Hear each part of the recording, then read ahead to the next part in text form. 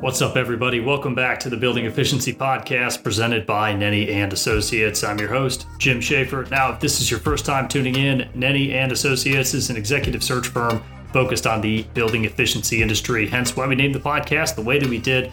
And simply put, we help our clients find the right talent. And each week we sit down with leaders from the industry to discuss their backgrounds, how they got started, and where they see the industry heading. We also get to know our guests and find out what drives them to be successful.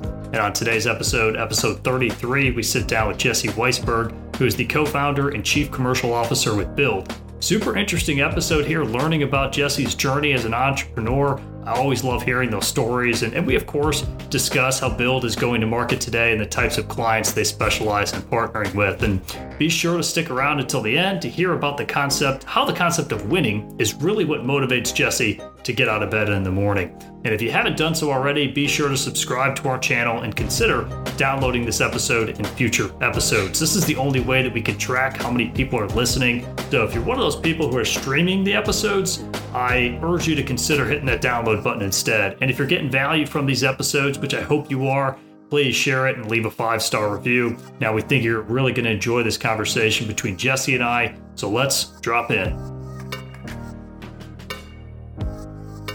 Hey everyone, welcome back to the Building Efficiency Podcast. Today we're sitting down with Jesse Weissburg, who is the co-founder and chief commercial officer with Build. Jesse, welcome to the show. Yeah, thank you for having me, Jim. Yeah, I'm glad we made this happen. I know we were talking a couple of weeks ago, and you were in process of figuring out how to get married virtually in this crazy virtual COVID world that we're in. So I got to ask you, can you give us an update on that? Yeah. So if there's one thing I've learned from 2020, it's that you have to swing with the punches here. So originally we were supposed to get married in Puerto Rico, and we delayed that to 2022, but we were going to get married with just our family, our immediate family in Virginia, which is where I'm sitting today. I'm typically in Austin. And unfortunately, we had to cancel that ceremony due to some further restrictions. However, we did elope virtually in Texas via Zoom, which is how we're connecting here today. And if that doesn't sum up 2020, I don't know what does. But we're married, we're happy, and we're excited.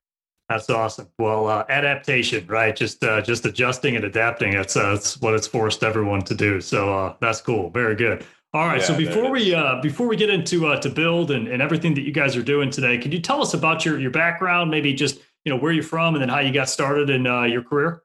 Yeah. So I'll try to spin through this relatively quickly. I am originally from Annapolis, Maryland, and went to college not too far away, University of Delaware. After University of Delaware, I really wanted to experience a different part of the country.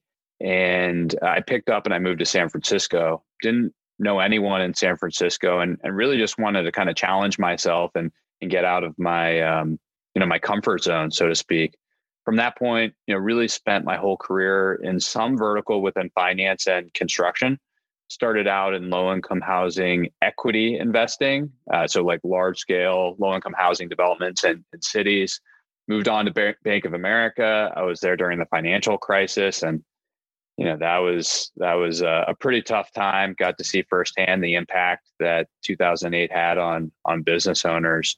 And then from there, moved on to consumer lending, really with a focus on solar and home improvement loans, and working with contractors who were, pitching homeowners on going solar or doing upgrades to their HVAC and so forth. And firsthand saw the struggles that contractors have, and as it relates to growing their business, cash flow, working with banks, and then that brought me to Build where I am today. Excellent. So tell us a little bit about the genesis of Build, why you and your co-founder started the company, and then maybe just tell us a little bit about how you guys are going to market today. Yeah, so I can dive a little bit deeper. Yeah. So while at my previous startup, and my co-founder Chris and I were both two of the first employees over at this company. It's called Dividend Finance. And the strategy was the go-to-market strategy was to work with residential solar and home improvement contractors who were pitching, homeowners at the kitchen table to go solar.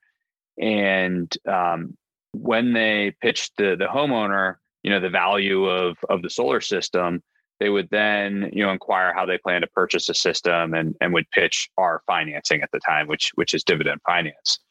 We quickly noticed that contractors had an issue related to purchasing their materials. They work with their building material suppliers. They may or may not have terms. And at the end of the day, whether they had terms or they weren't able to get approved for terms with their building material supplier, it was never really enough to facilitate their growth. So, this is where really the idea started that no one was really focused on helping commercial contractors, from a financing perspective, and we just saw a huge opportunity there, and that's really how we started Build. We saw an opportunity to work with commercial construction within all the verticals within commercial, and really an opportunity to build products specifically for specialty contractors. There are a lot of products out there for general contractors, but no one is really focused on helping the small to medium size subs, and that's really that's really what we're focused on. So our first product is it's a material financing product, 120 days, alleviate their cash flow. Generally it takes about 80-ish days for a contractor to get paid, and it really helps them bridge that gap. So that's kind of, Build at a very high level. And we started the company in November of 2018. So, we're just coming up on about 2 years or so. And, it's been pretty exciting. Yeah. So what would be like the ideal type of customer? When you mentioned specialty contractor, you talked about your background in solar and finance. So who would be like an ideal specialty type contractor for you guys? Like a $7 million an annual, solar contractor or electrical contractor. Maybe they're doing a ton of, LED upgrades in a commercial building. Okay. So we do a lot, hospitality, hospital setting, state projects, traditional, apartment buildings. I mean, you really name it. You can name it, and we're probably involved in some sort of project similar to this. But it's really, I would say, any contractor that's looking to grow their business and they're handcuffed just by their ability to cash flow, the future growth. Okay. So they got the job orders, they got the opportunities, but they're just having trouble with their suppliers on the financing side, getting paid. Exactly. Because, these contractors likely have, anywhere from, a handful to a dozen different jobs going on at any given time. And they're constantly robbing Peter to pay Paul. So cash is constantly moving from one project to the next. And they're always just kind of spinning the hamster wheel, so to speak. So they don't really have a solution that lines up with the project timeline and the payments associated with the project timeline, in the same way that a developer would go out and get bank financing, and the bank is going to release draws, along the way. The contractor, the specialty contractor, doesn't have access to similar capital. Got it. Okay, so it sounds like you guys found a little niche market here in specialty contracting, LED, solar. That's kind of why the genesis of the company and how it started. Oh. Yeah. Yep. Exactly. And we take a little bit of a different approach. We're 100% project based. So, okay. We dive into the project, and this takes us a matter of hours, right? We're not like a bank, which will take anywhere from 2 to 6 weeks, depending on the size of the bank, to turn around and answer. It's not Bank of America anymore, huh? Yeah, not Bank of America anymore. Exactly. So I wanted to just hop on a sidetrack here. So you guys started the company 2 years in. I would imagine as an entrepreneur, co-founder of this company, everything's gone smoothly the entire time, and everything that you planned out went exactly the way that you planned. I mean, maybe just let's just hover out for a second. I'm always curious to get an entrepreneur's journey. What are maybe just some of the challenges that you guys have gone through over the last year or two, and what have you learned just in this short period of time? Yeah. So if we take a step back, I mentioned early on that at Dividend, we really focused on a channel partnership approach regarding go-to-market. So we were working with these contractors throughout the US, and our end customer was the homeowner. When we launched Build, we went to market with a similar strategy, which was partnering with the building material suppliers to access their customers, their commercial specialty contractors. And we were seeing a little bit of success with this, but not to the extent that we hoped. And the sales cycle was much longer than we anticipated. So, we have investors, and there's of course some pressure there. So we immediately started testing a few different things. And what we quickly realized was, through our own direct marketing efforts, through the social platforms, search and display network and all these different things, we were able to actually acquire a customer at a much more efficient manner. It cost us less. It was much faster. We could control the dialogue a lot more. And that was very surprising because we just did not anticipate that. And that's really how we were able to facilitate the growth over the last 2 years, as we've been also building up demand now with the building material suppliers, which we still think is the long-term, success of the company will be attached to the hip to both the suppliers and the contractors. Got it. Okay. So let's keep pulling on this thread as you guys continue to look to the future, right? As a visionary, looking at the industry, where the company's going, where the industry's heading. Let's look at it from the context, the next 5 or 10 years. I mean, where do you see your niche industry heading, and where do you see Build participating in that? Well, we've been a first mover in this market. Material financing didn't exist before Build. And that has given us the opportunity to, move very quickly. But at the same time, we've spent a lot of time educating the market, and we're going to have to invest a lot more into this. So we are starting to see a few folks pop up, which I think is great. I mean, when you're talking about a $1.3 trillion industry, there's a lot of room for some folks to get involved there.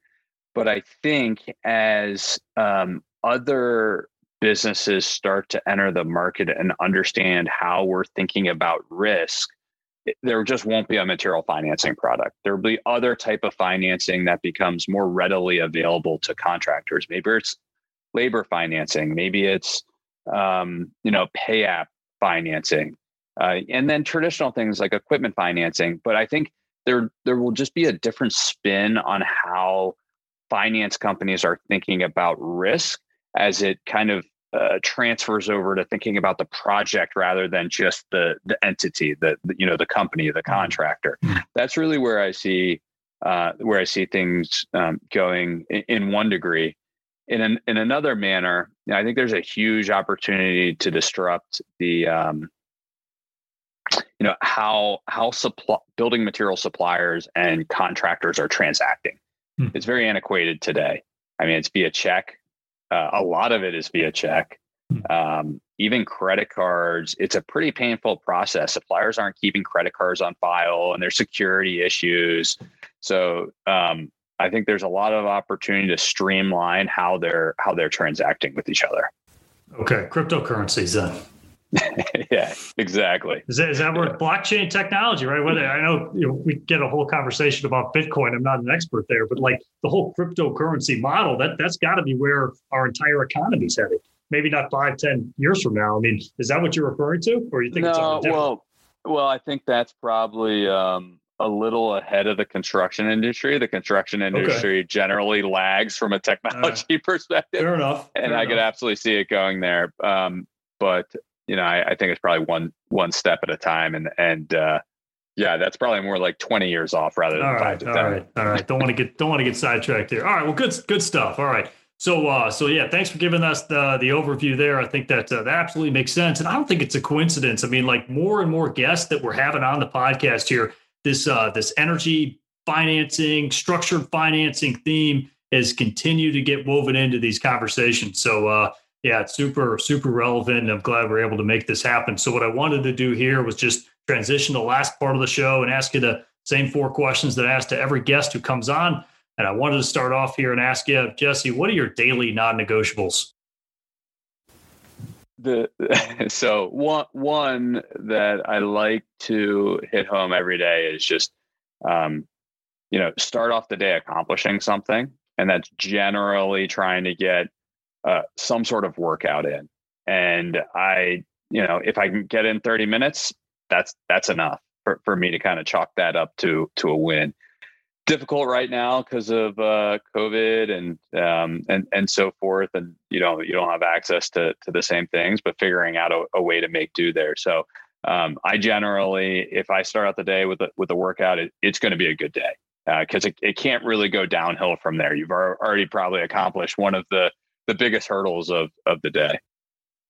Yeah, 100% agree with you on that one. I try to do the same thing myself. So I think that's a good one. And what advice would you give to your 22-year-old self? You're graduating from University of Delaware, the Blue Hens. Yeah, I mean, this might be a little cliche, but it's not a sprint; it's a marathon. Every experience builds upon the last, whether it's favorable or whether it was difficult. I think back to the pillars of my career, and every single one of them has led me to where I am today. So just focusing on, especially in your 20s, just being that sponge and absorb as much as you can, work as hard as you can, because that will set you up for the next, few chapters of your life. And it's difficult if you don't lay the foundation up front. Yeah, that's great advice there. And what motivates you? What gets you out of bed in the morning besides getting a workout in? I'm going to say I've actually done my company recently contracted with a consulting firm who does behavior analysis. And this is something that we now use for hiring and for just understanding the folks on our team.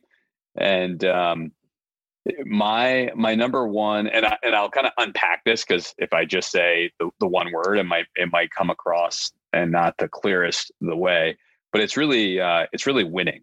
And when I say winning, I think about, obviously personally, I think about my employees, I think about the company, our investors, and our customers. And winning is different, depending on who I'm thinking about. My personal perspective, obviously, I want to contribute to society. I want to be successful. Our customers, I want to bring them products that are really going to help them grow. I want to build an environment where, all of our employees are excited to come to work. They're excited to contribute to what we're building. And at the end of the day, we're helping out our investors reach the returns that they're expecting. That really is what motivates me, is making sure that, all the different kind of members within my personal ecosystem are kind of winning. That really is it. Well, it makes sense. That absolutely makes sense. And last question here, what do you want your lasting legacy to be? Oh man. I set out early on, when I say early on, I'm really alluding to college here, that I wanted to, I wanted to eventually be an entrepreneur and contribute to, building businesses and building and building jobs. And this is my first venture where I've really co-founded it, but I really just want to continue doing this. Continue building cool products that help people, and kind of, just continue to deliver on, what I set for myself in regards to goals. And, that translates into success around the people around me. And I think at the end of the day, that I talk about winning, but when you see the people around you grow, whether it's within your company or they leave your company and they end up in positions of leadership, there's nothing more satisfying than that. And I think the older I get, as you create that network and ecosystem around you, that's just something you can be super, super proud of. And I'm excited to see how that continues to progress. Well, I think that's a perfect way to wrap up the show here. So Jesse, thanks a lot for the time. Thanks for coming on the podcast, man. Yeah, thanks, Jim. Thank you for having me. All right.